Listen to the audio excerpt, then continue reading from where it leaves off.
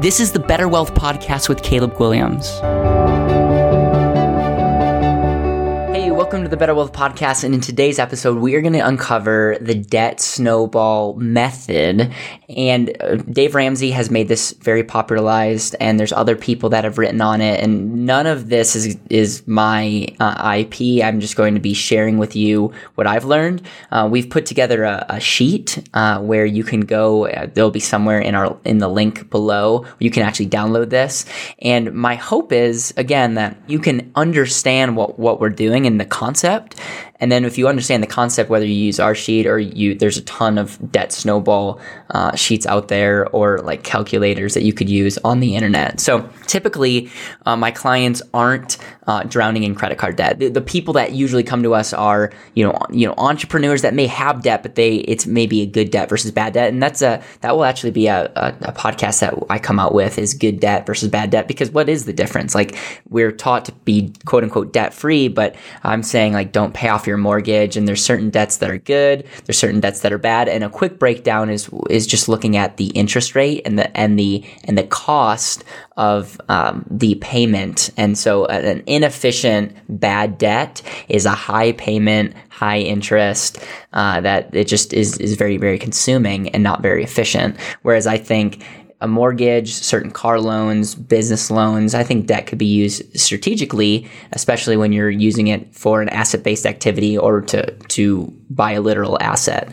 But anyways, we're gonna say that you have a motivation to pay off your debt. So if you're sitting with a credit card balance, meaning you have a credit card and you pay the minimum payment or less than the full balance, the typical debt that a credit card has is over 15, sometimes 17. I've seen 21%.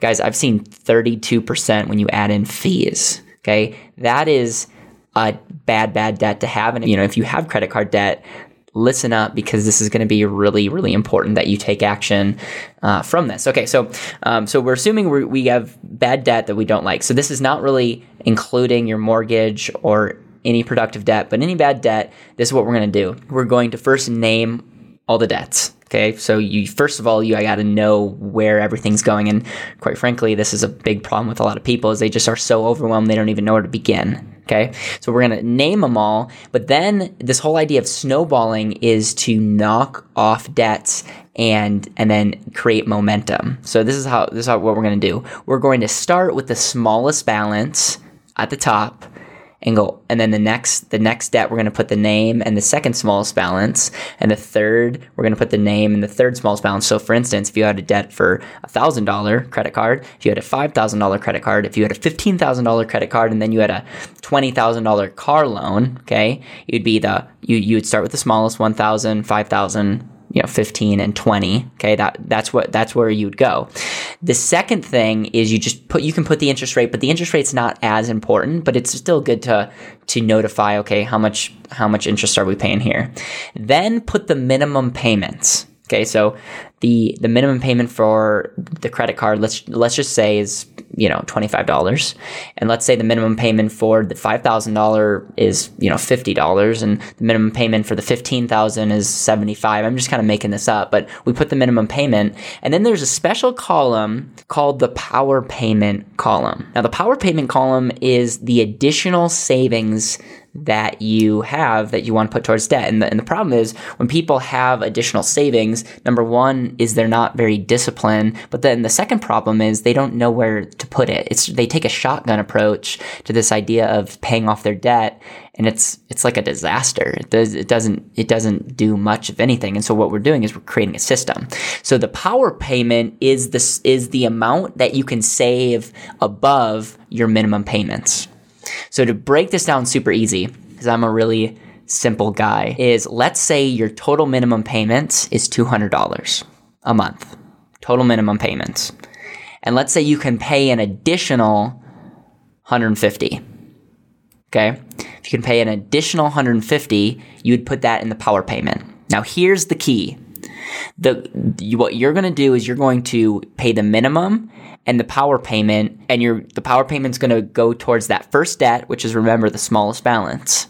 And once you knock off that first debt, you're going to take that power payment and the minimum payment, combine it together to make a bigger power payment. So for instance, if the minimum payment was $25 and your power payment was $150, after you knocked off that first debt, your power payment would go to $175. Now, the reason this is called a snowball method is now you're putting $175 towards your $5,000 debt plus the minimum payment. And when you knock that off, then you're going to take that minimum payment and include it to the $175. So for instance, debt number 2, your minimum payment was $50 and your power payment's $175. So now you're at $225. Now, there's a couple factors here. Hopefully you got that. So just to review, you name your debts, but we're going to put the top debt with the smallest balance at the top, and then all the way down at the bottom will be your biggest balance. Now, you don't have to include your mortgage, but if you can if you want. Then you put the minimum payment, and then you could put an interest rate. We have an interest rate column, but you don't have to. So you put the minimum payment, and then your power payment is the surplus that you can save. Now, there's a couple, I will say, secrets or motivations here. When you're dealing with your power payment, let's be aggressive here. If you are drowning in credit card debt, let's not mess around with this. Let's figure out a way to create a surplus in our life to knock this out. Because the cool thing is, once you get out of this bad debt, we can start taking this payment. That's a snowball method. Like, can you imagine after you knock off all this bad debt, you're going to be disciplined in saving this money. What if we could then save it towards a master account, or we could save it towards, an opportunity that you want? Imagine how awesome that would be. And that's exactly what we're doing. It doesn't necessarily make sense to start a life insurance plan right now if you have a ton of bad credit card debt, but we can knock that thing out and be set with already a discipline of saving sometimes more than 10-15% of your income, which is really incredible. So, Dave Ramsey is super motivating. He screams at people, and maybe we'll have a session where I'm screaming at everyone. But I'm just telling you guys, it is powerful to get out of credit card debt, and I'm giving you the blueprint. And if you just apply this to your life and stick with it and knock this out, not only are you going to knock out things that are a massive drag to your wealth potential and to your life, and it's probably causing, fights and just giving you negative thoughts that you don't have to think about, but it also is going to give you the ability to start saving and already have a discipline in saving for a place. And when you take what I've written about in the And Asset to heart, it's just those savings are then going to be multiplied through opportunities, through lifetime compounding, and just really an abundant way to think. Thank you so much for listening to the Better Wealth Podcast. Make sure you press subscribe so you don't miss the next episode. You can listen on Apple Podcasts, Spotify, Google, or your favorite podcast player.